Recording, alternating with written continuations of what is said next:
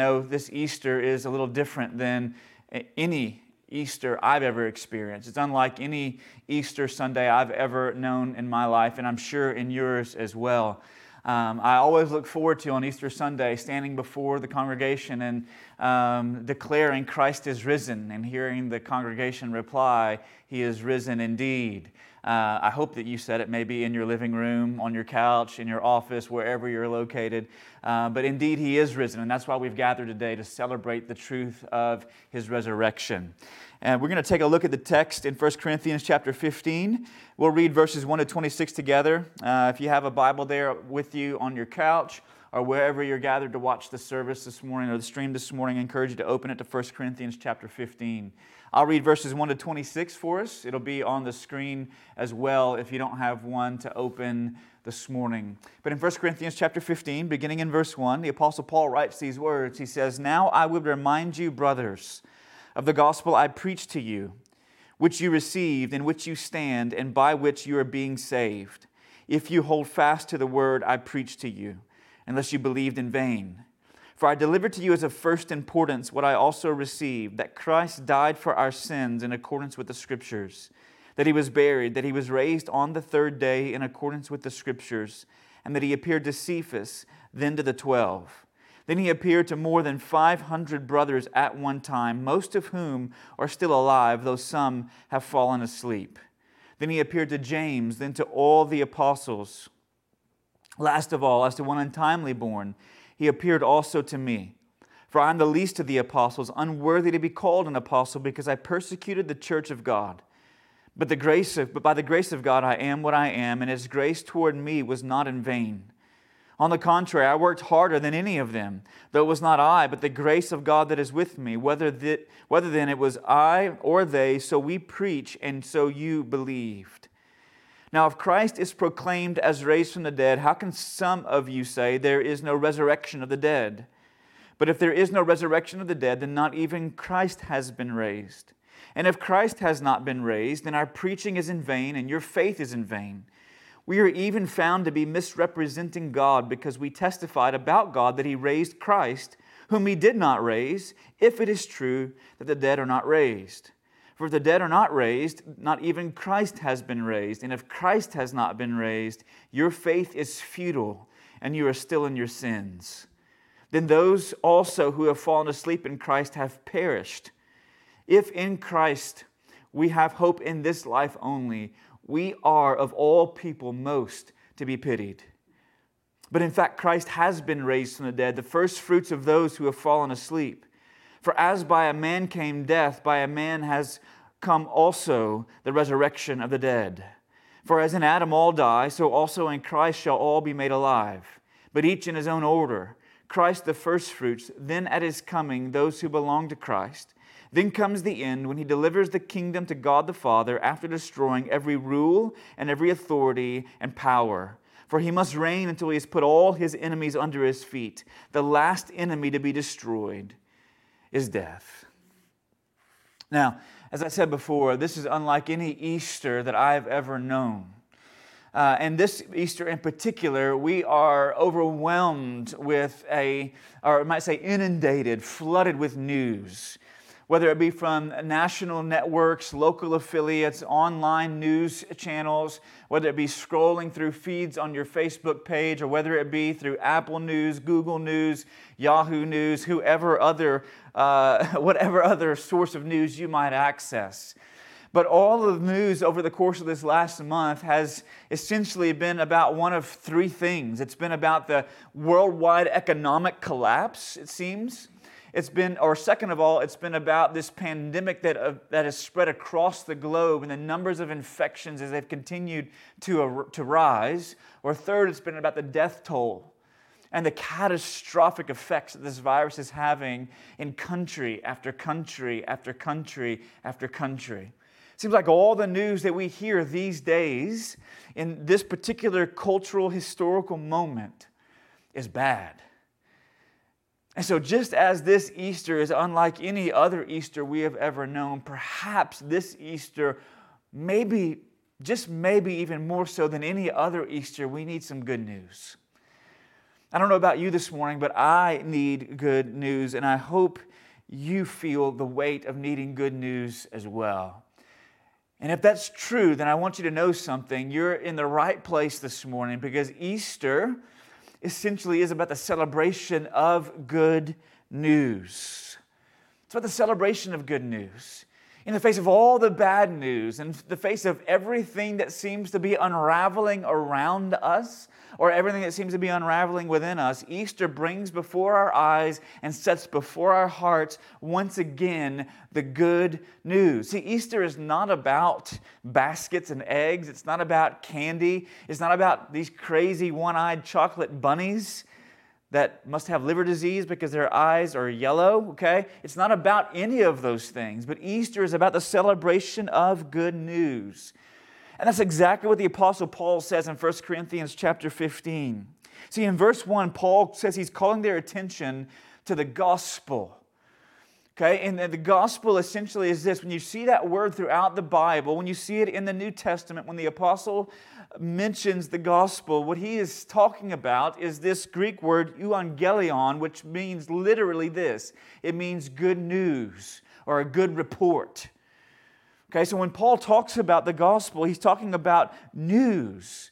That's what Easter is about. Something took place that we commemorate on this day over 2,000 years ago that actually happened in history that we are continuing to remember and to report. See, Easter is about news. In fact, the resurrection of Jesus stands at the very heart of the Christian faith. And at the very heart of the Christian faith is good news, church. If you've been to Redeemer before, you've heard me make this comparison. That Christianity, perhaps different than any other world religion or any other worldview or any other philosophy of life, it sets itself apart by being based upon good news, not good advice. See, every other world religion, every other philosophy, every other system, every other thought process or worldview gives us good advice. But advice essentially is this. It's something that we receive that we must now go do something with.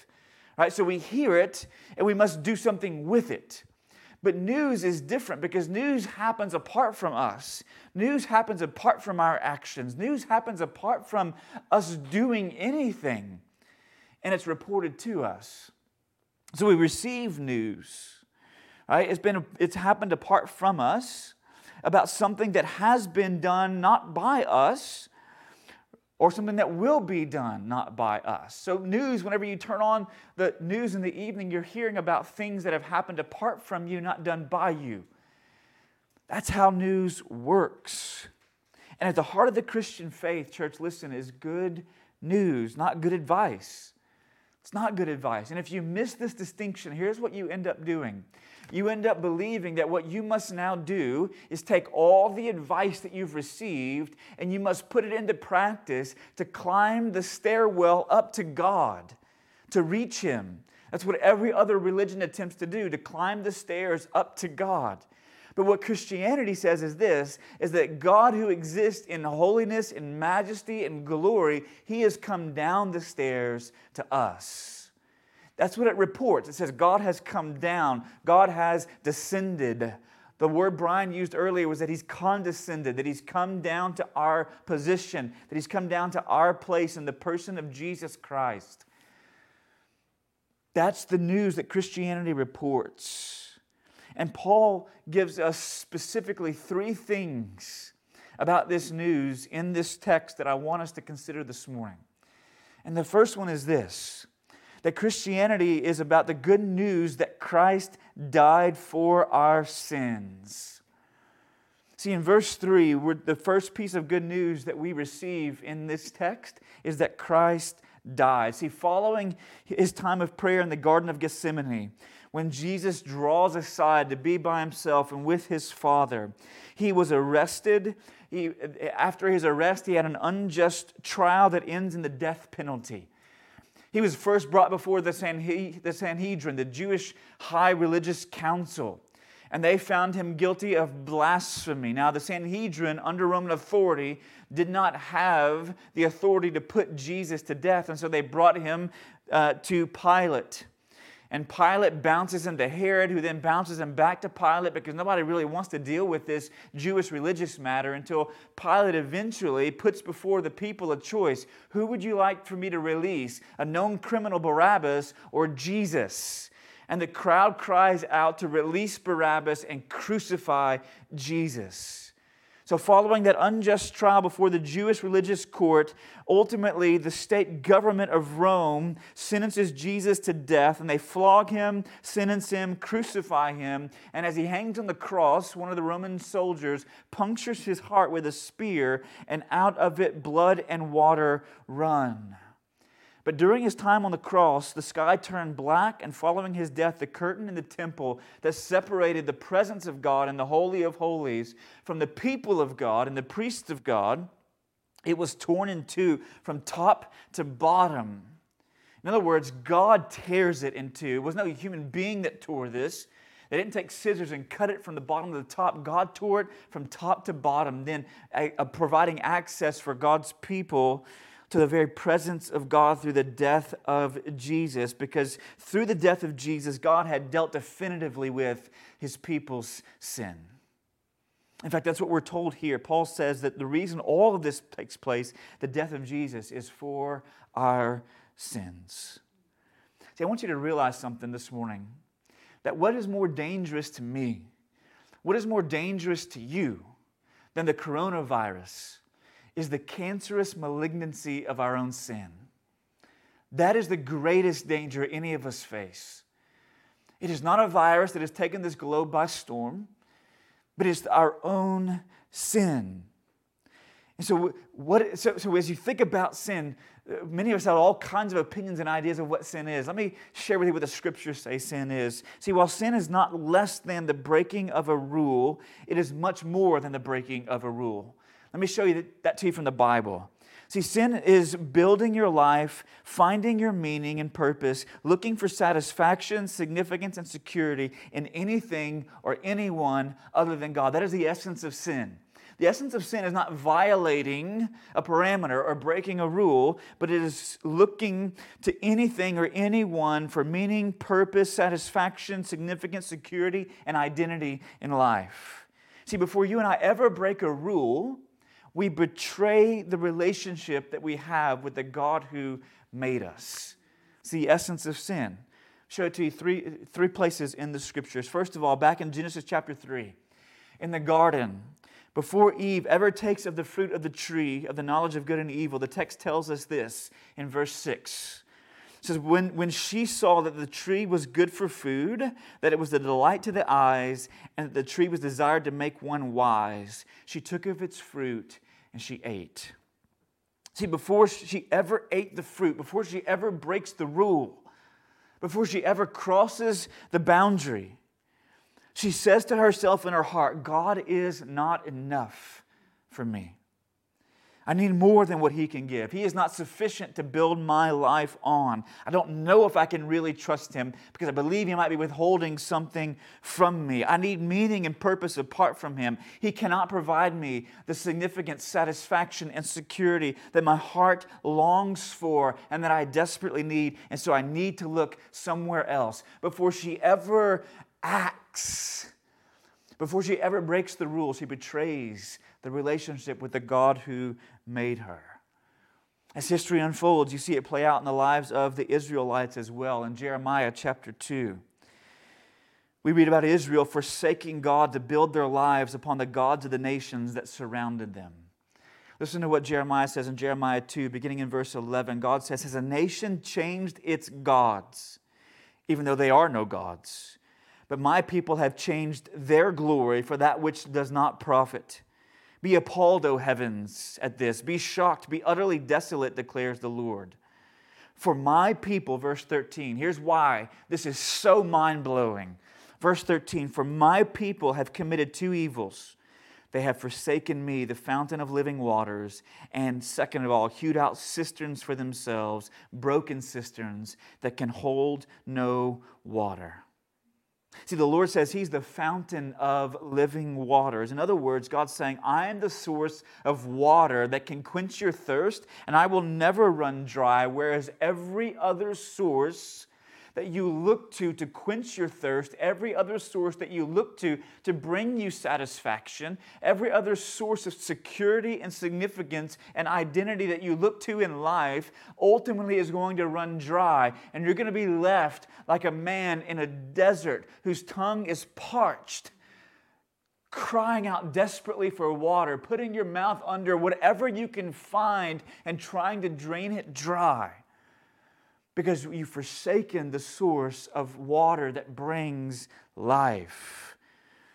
God says through Jeremiah. See, His people have exchanged God for some other source of meaning and purpose, significance, security, satisfaction, and identity. They've looked to the gods of the other nations. And let's go a step forward. In Romans chapter 1, Paul says that all people everywhere have done the same thing that our first parents did in the garden and that Israel and Judah did in the ancient Near East.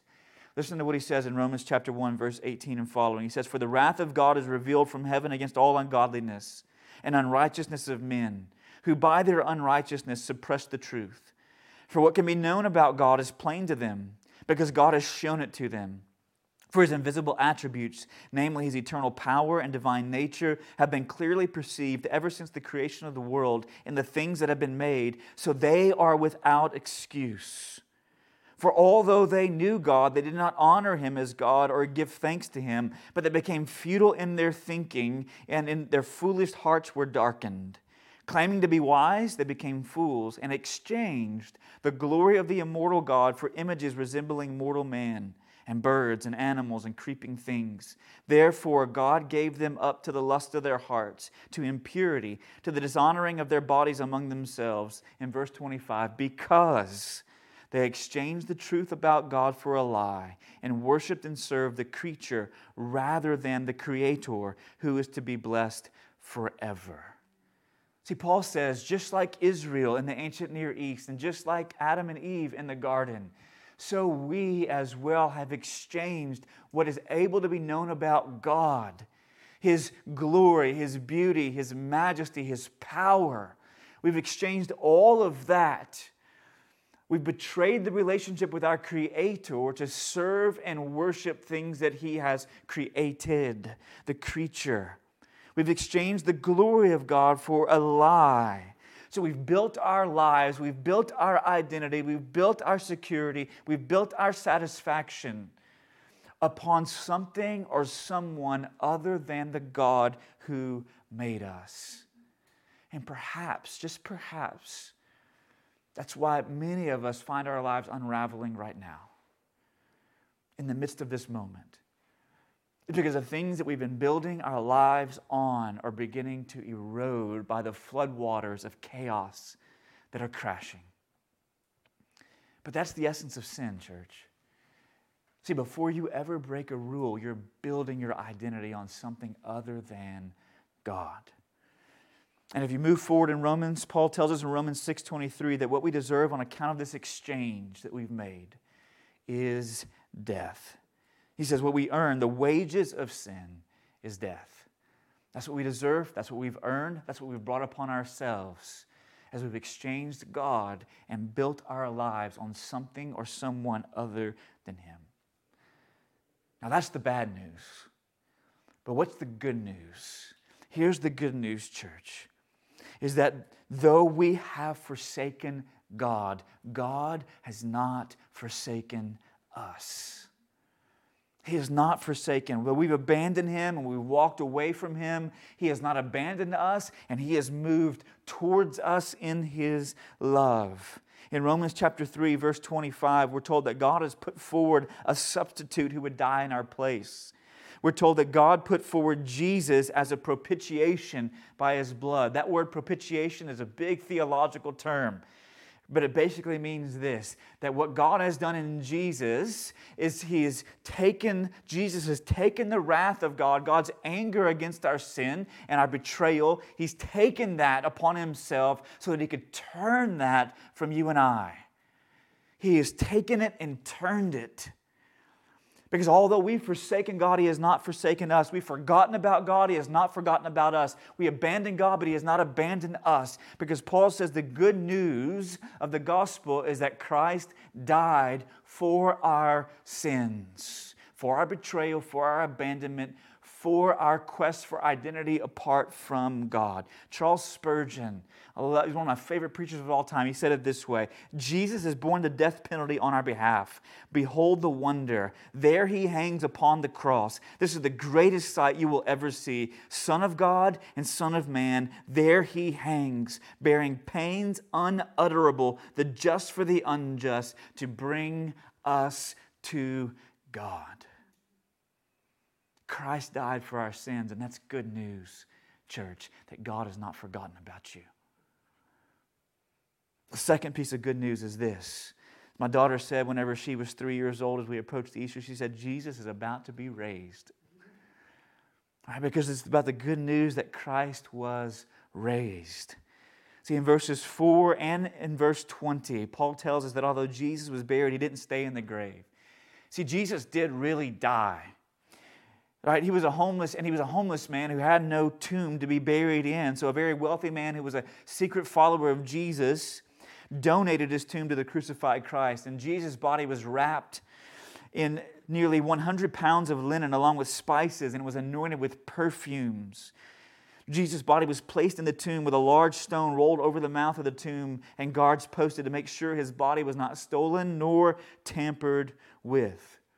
But on the third day, when the women go to the tomb, they find the stone had been rolled away, that Jesus' body was nowhere to be found, and that His grave clothes were lying there alone, folded in place. And listen, throughout the New Testament, I want you to know something. Throughout the New Testament, the authors of the Scriptures, they speak of the resurrection as a historical reality, as something that actually happened. And listen, in subsequent centuries and millennia, right, the objective historical evidence indicates that something happened in that tomb on Sunday morning. So much so that forests have been cut down and vats of ink have been spilled, postulating theories about what actually happened other than the resurrection. And there's several other theories that people have come up with. Let me share with you a few of them and tell you why they don't make any sense. The first one is this, is that these women and the apostles initially went to the wrong grave. They went to the wrong tomb. Okay? But if that had been the case, if so, listen, do you really think that subsequent visitors to the tomb would have said, hey, listen, guys, that is not where we buried him. It was actually over here. Or the authorities who were trying to crush the spread and rise of early Christianity as it began to spread like wildfire across the Roman Empire wouldn't have said, hey, listen, you numbskulls, that is not the right tomb. You got it wrong. Right? They would have ultimately realized that they were in the wrong place. Someone would have pointed that out to them. Second of all, some would say, but Jesus didn't really die. He just appeared to be dead. Listen, if you had the sac around your heart punctured with a spear and blood and water run out, okay, where your heart no longer has the protection that it needs or the resources that it needs to continue to pump blood through your body, you would not have appeared to be dead. You would have died. And if he didn't really die, do you think that a man who had had his flesh stripped from his back, a crown of thorns pierced his brow, nails driven through his hands and feet, his side pierced and punctured, could have rolled away, had enough strength to stand up a few days later, right? Just 2 days later. Okay, we're not talking about 2 months later, 2 days later, and roll the large stone away that covered the mouth of his tomb and survive without seeking some kind of medical care. And if he had sought some kind of medical care, people would have realized, right, that he didn't really die. Here he is in this state. He's alive, and the resurrection would have been written off or never would have really gotten traction. Third, some say the disciples took the body. But listen, if that's the case, do you really think that they would have kept up this hoax whenever they began to face imprisonment and death? They'd have been like, hey, guys, we were just playing, right? Here he is, over here. Let's produce the body. Right? We were just kidding. Fourth, some say the authorities took the body. And if that would have been the case, the easiest way to crush the swell of early Christian movement would have been to produce it. and say, here he is. He's not really risen. He's not the God they claim him to be. Finally, others have said, listen, the gospel accounts can't be trusted. They're just kind of like historical fiction. And listen, C.S. Lewis, one of the foremost literary scholars of the 20th century, said this about the Gospels. He says, I've been reading poems, romances, vision, literature, legends, and myths all my life. I know what they are like, and none of them are like this. Speaking of the Gospels. The Gospels, there are only two possible views. Either this is reported, or else some unknown ancient writer, without known predecessors or successors, suddenly anticipated the whole technique of modern, novelistic, realistic narrative. See, Lewis says, listen, I've been reading ancient fiction all of my life, and ancient fiction doesn't read like modern fiction. Modern fiction reads as if it were a true story with all kinds of details sprinkled in. But ancient fiction doesn't read like that. And Lewis says there's two explanations. Either, right, somebody built a time machine out of a DeLorean and went back in time and with an understanding of what modern fiction is like and wrote the gospel accounts and then came back to their era without anyone after that picking up that whole genre of literature until 2,000 years later, or these are actual historical accounts. Which is more probable? Listen, as Sherlock Holmes said, when you have eliminated the impossible, whatever remains, however improbable, must be the truth. And listen, none of these other theories hold water whenever you actually think out the implications of what people are proposing.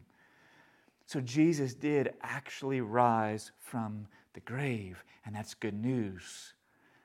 The third way that the gospel is good news that Paul tells us in this text is that not only did Christ die for our sins, not only was he raised from the grave, but he is also returning to reign. The news that Jesus is returning to reign. In verses 20 to 26, Paul tells us that there's a day that's coming in which Jesus will return to defeat his enemies and he will rule forever. See, in verses 12 to 19, Paul refutes the claim that some were making that the dead are not raised. And then in verses 20 to 26, Paul affirms that Christ has been raised from the dead and that he will come again one day. And when he comes, he says that those who have found forgiveness through his death and freedom through his resurrection will be raised with him. And when he comes, he will defeat all that stand opposed to him, and he will reign until he has put all of his enemies under his feet. And the final enemy, he says, to be defeated is death. In fact, if you read further down in 1 Corinthians 15, Paul goes on to say that death now will one day be swallowed up in victory. In verses 54 and 55, he says, when the perishable puts on the imperishable, when the mortal puts on immortality. In other words, when the resurrection of the body takes place, of our bodies take place, then shall come to pass the saying that is written, death is swallowed up in victory. O death, where is your victory? O death, where is your sting? See, there's a day that's coming, church. A day that's coming on the horizon when Jesus returns to reign. He's going to swallow up death in victory like a 9-pound bass swallows up a shad on the surface of the water. Listen, many of you know I love to fish. And one of the things that I love to see early in the mornings, this time of the year, is when the bass begin to feed on shad on top of the water. And you'll see that large 8-9-pound bass come up at times in crystal clear water, and you'll see his gills flare. And that big bucket mouth opens, and he just inhales those shad and sucks them down into his belly. I love that image because that's what Paul says is going to happen one day to death. That one day it's going to be swallowed up by Jesus in his return, and it shall be no more. This is the good news. Christ died for our sins. Christ has been raised from the grave. Christ will one day return to rule and reign. This is the gospel. So what do we make of all this news? Listen, I want you to know something. The news does something. Whenever you and I hear bad news, it has an effect on us. When we hear good news, it has an effect on us. And I want you to know there's 4 results or 4 effects in our lives that can only come through the gospel. Let me share them with you briefly. First of all, only in the gospel, only in this good news is there rest. Only in the gospel. See, you and I can live in one of two ways. You and I can live either for an identity or we can live from an identity. We can either, right, there's only two ways of understanding yourself. Understanding who you are, that you can understand yourself as someone who has achieved their identity or someone who has received their identity. Identity achieved or identity received. And listen, for many of us who may be watching this morning, we have lived our lives as a series of proofs. In other words, let me tell you what I mean by that. In other words, we have sought to prove how smart and sophisticated we are to other people. Or we've sought to prove how simple and satisfied we are. We've sought to prove how assertive and how attractive we are, how independent and self-made we are. We sought to prove to other people how wealthy and wise we are, how powerful and popular and prestigious we are. We've sought to prove to other people all of these things. And some of you are watching, you're like, I have nothing to prove to anyone. But listen, some of us have sought to prove by the way that we live to other people who are around us that we have nothing to prove. Right? We've all lived with something to prove, some kind of chip, some identity we've been trying to achieve, some way that we want to be seen by others, some way that the perspective that we want people to view us with, the lens through which we want others to view us. We've all lived with an identity that we've been trying to achieve. And listen, apart from Christianity, apart from news coming to you about something that's been done not by you, but for you, you will have to live to achieve an identity. Either as sophisticated or simple. As someone who's got a chip on their shoulder trying to prove something, or someone who's not trying to prove anything, but you're trying to prove with others that you're not trying to prove anything. And see, apart from an identity received by something that was done for you by someone else, apart from that, listen, your work is never done and there will be no rest for your soul. Because you'll be constantly trying to prove something to someone. On the other hand, the gospel says you really can live with nothing to prove. Because you're not trying to achieve an identity by what you've done, but rather you've received one by what Christ has done for you. By faith in what Jesus has done. You don't have to work to impress others. You don't have to work to impress yourself. And you don't have to work to impress God. See, every other worldview and every other religion spells salvation with two letters, do. But only Christianity spells it with four, and that's done. Something's been done for you. Something's been done for you. Not you're doing things to impress God. You're doing things to impress others. You're doing things to impress yourself and build an identity, but it's been done for you. That's good news, church. That's an implication of this good news of Christ living, dying, rising, and returning. Is it because the gospel is not advice about what you should go and do to earn God's approval, but the gospel is news about what God has done to receive you as His child. Because it's not advice about what you should do, but it's news about what has been done, then you can rest in an identity that you receive, and you don't have to work to achieve one for yourself.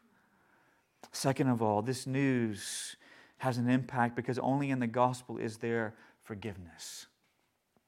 See, I want you to know something, church, that God is not a God of second chances. That's how many of us tend to think of God. Even people who believe they're Christians, they tend to think of God as a God of second chances. That what God's going to do is He's going to give me a do-over with my life. But God is not a God of second chances, but a God of lavish grace. A God of lavish grace. Okay, so you don't get a do-over, but you get stamped over your life in Christ, the four-letter words we said already, that's been done. And what that means is that no matter what you've done in your past, no matter who you've been, no matter who you've done it with or where you did it, you can be assured of being forgiven by God through the death of Jesus Christ, because His death at the cross is part of the payment for the penalty of your sins is sufficient to cover anything that you've done. And when I say anything, I don't mean anything but what you've done. I mean anything including what you've done. Anything and everything. It means you don't have to bear the weight of your guilt and shame any longer for all of your unrighteous acts in the past. No matter how much debt you stacked up by the way that you lived, That you can find forgiveness in Christ and your guilt and shame can be removed because there was a lamb who died to take it away. And listen, I want you to know, just as you don't have to bear the guilt and shame of your unrighteousness any longer, you don't have to expend the emotional energy to try to cover up and conceal to maintain your self-righteousness any longer. You can be forgiven for that as well. For all the times that you've looked at other people and thought, listen, God must look upon me with favor because I didn't do that. I may have done this, but I didn't do that. You know what that is called? It's called self-righteousness. It's trying to create your own standard by which God should measure and judge us. But God has a standard. It's called perfection. And the only one to ever meet it is Jesus. And so in Him, listen, in Him, if you understand the gospel and you respond to it, listen, you don't have to try to conceal. You don't need base or is that what you ladies call it? Base, foundation, where you put on to kind of cover up the blemishes? Right? You don't need that any longer in your spiritual life. But you can live honestly and authentically before God. You can have your guilt and shame dealt with, and you don't have to try to cover and conceal any longer. Because Jesus died for all the times that we did what we shouldn't do and all the times when we failed to do what we should. Third, only in the gospel is there freedom. See, just as Jesus has been raised from the grave, victorious over Satan, sin, and death, so also have all who have been forgiven in Christ, all who have found rest in Christ, now have freedom from the power of sin over their life.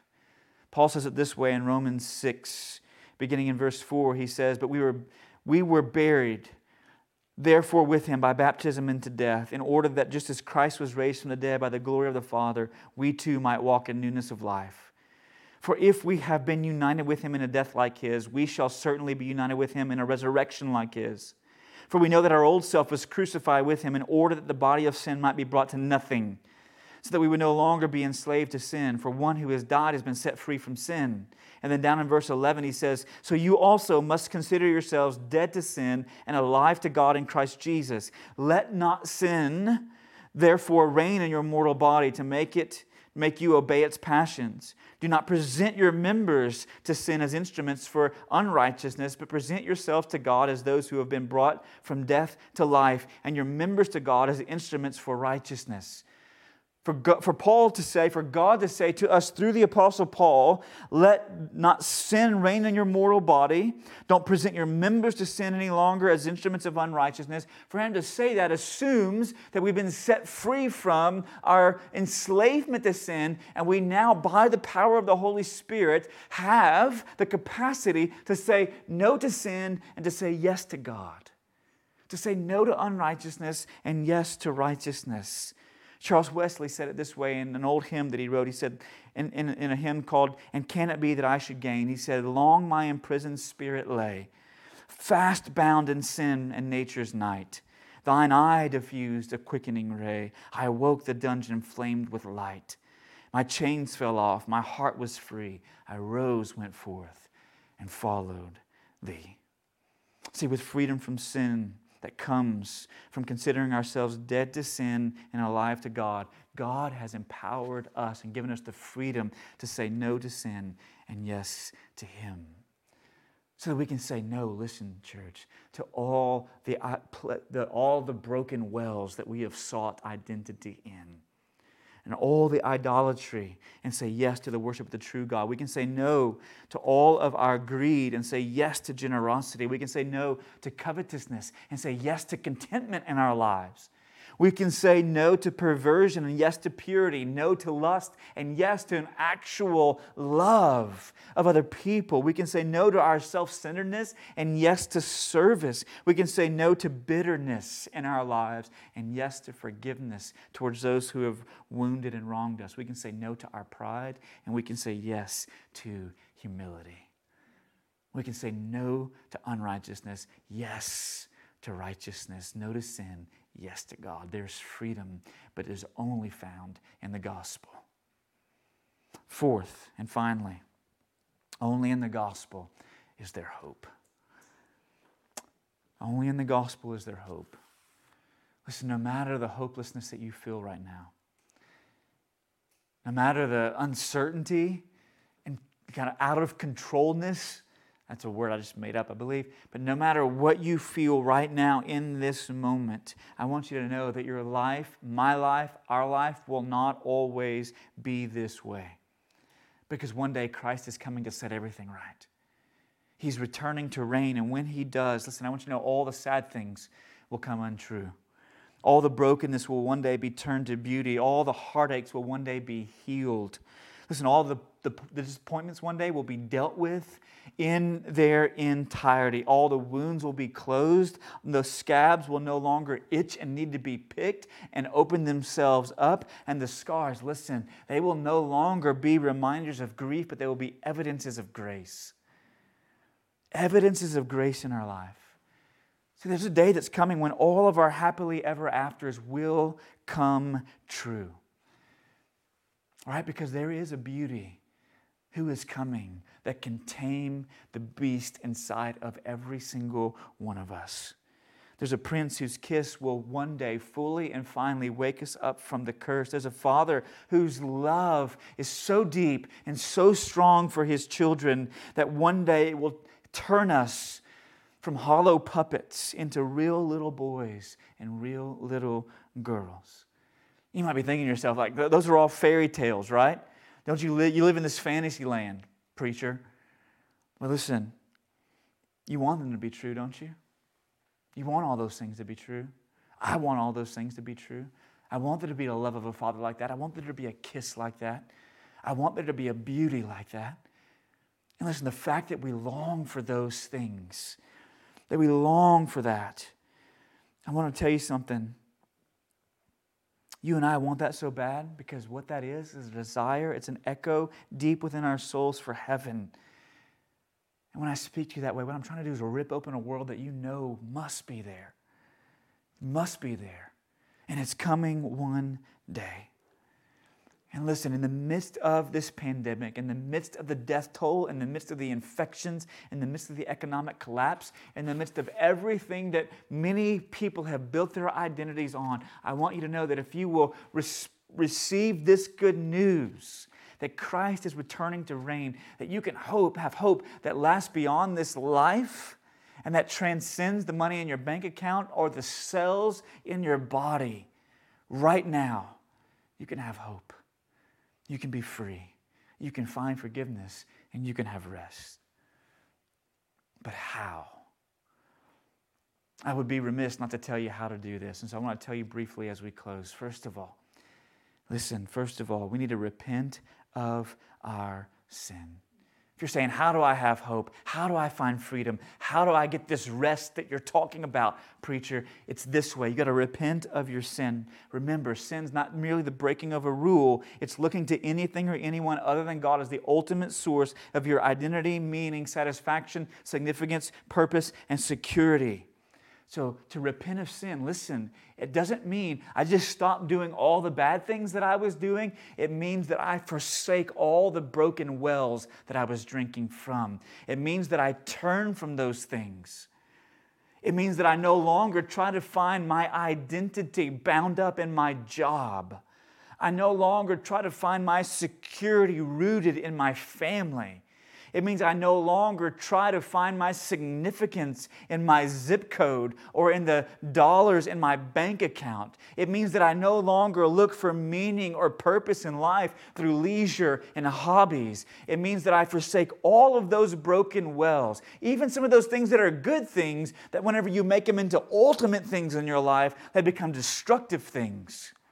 That you turn from those things and you say, I'm not going to find identity. I'm not going to find security. I'm not going to find significance, satisfaction, meaning, or purpose in those things any longer. But I'm going to look to God and God alone to be the source of all that I need. That's what it is to repent of sin. It's not saying I'm going to stop doing bad things and start doing good things. To say, I'm going to forsake all of those wells.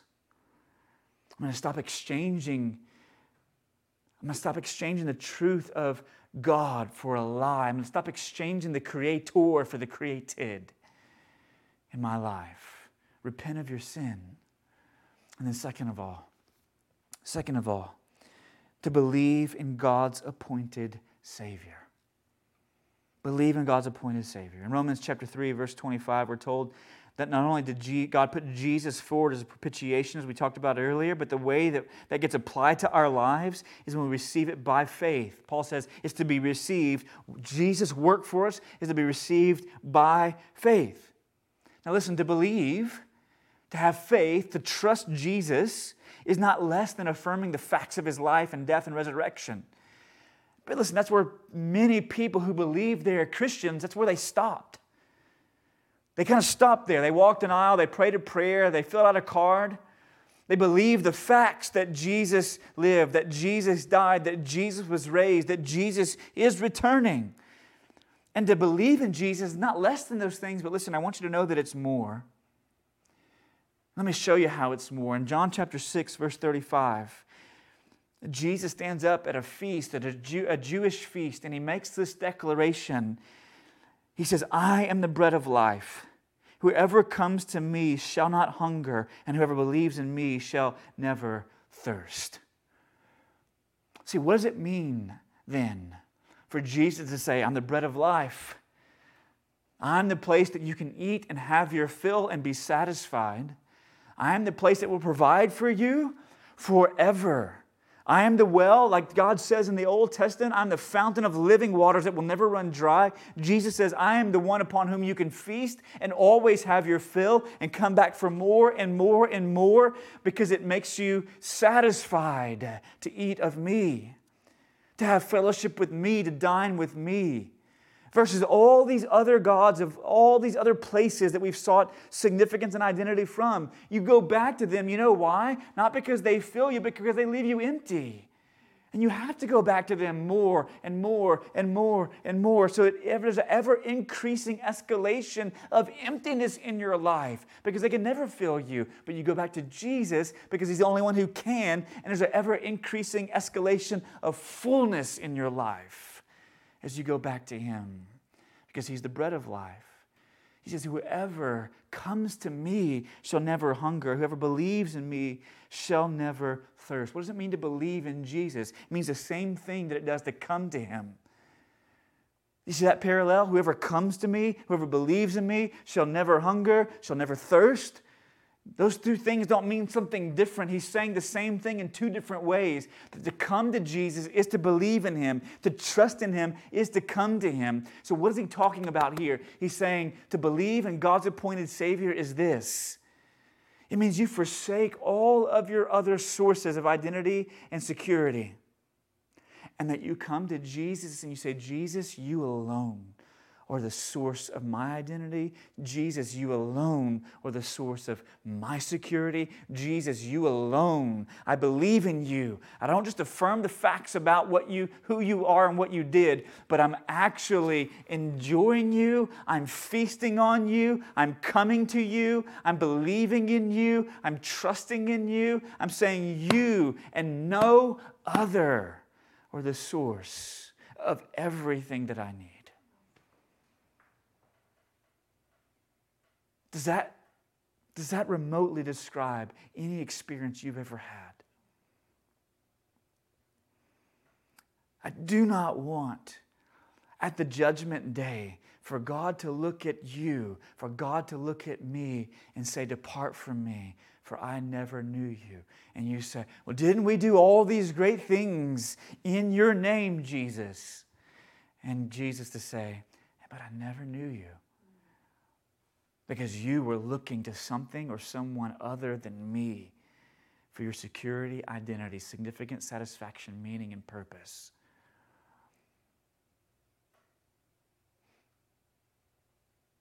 Easter is about good news. Christ died for our sins. He was raised from the grave.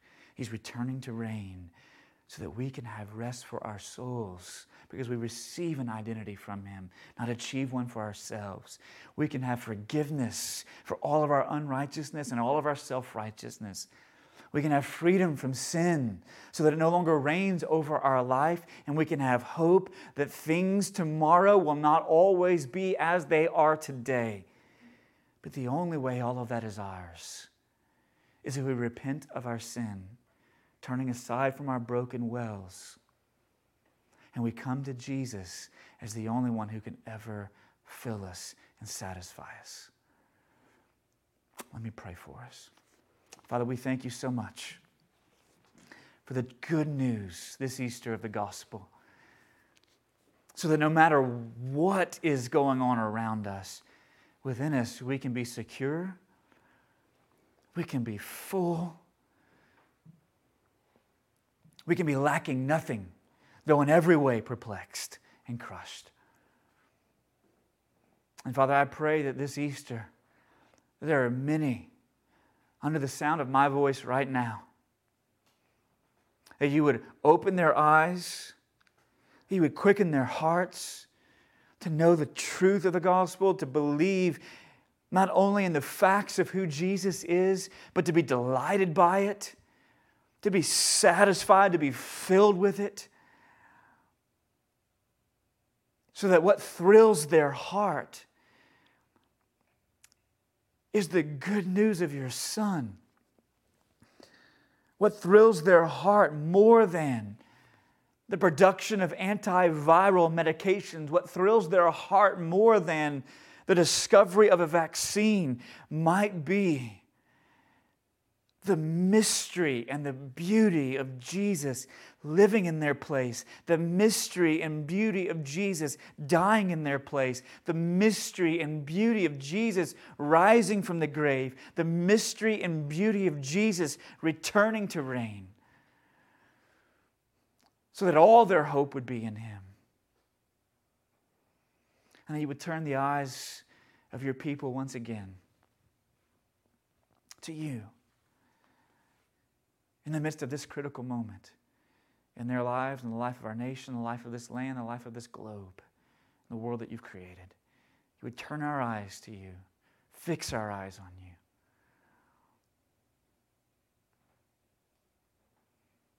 Help us to do that now as we sing together. We pray it in Jesus' name. Amen.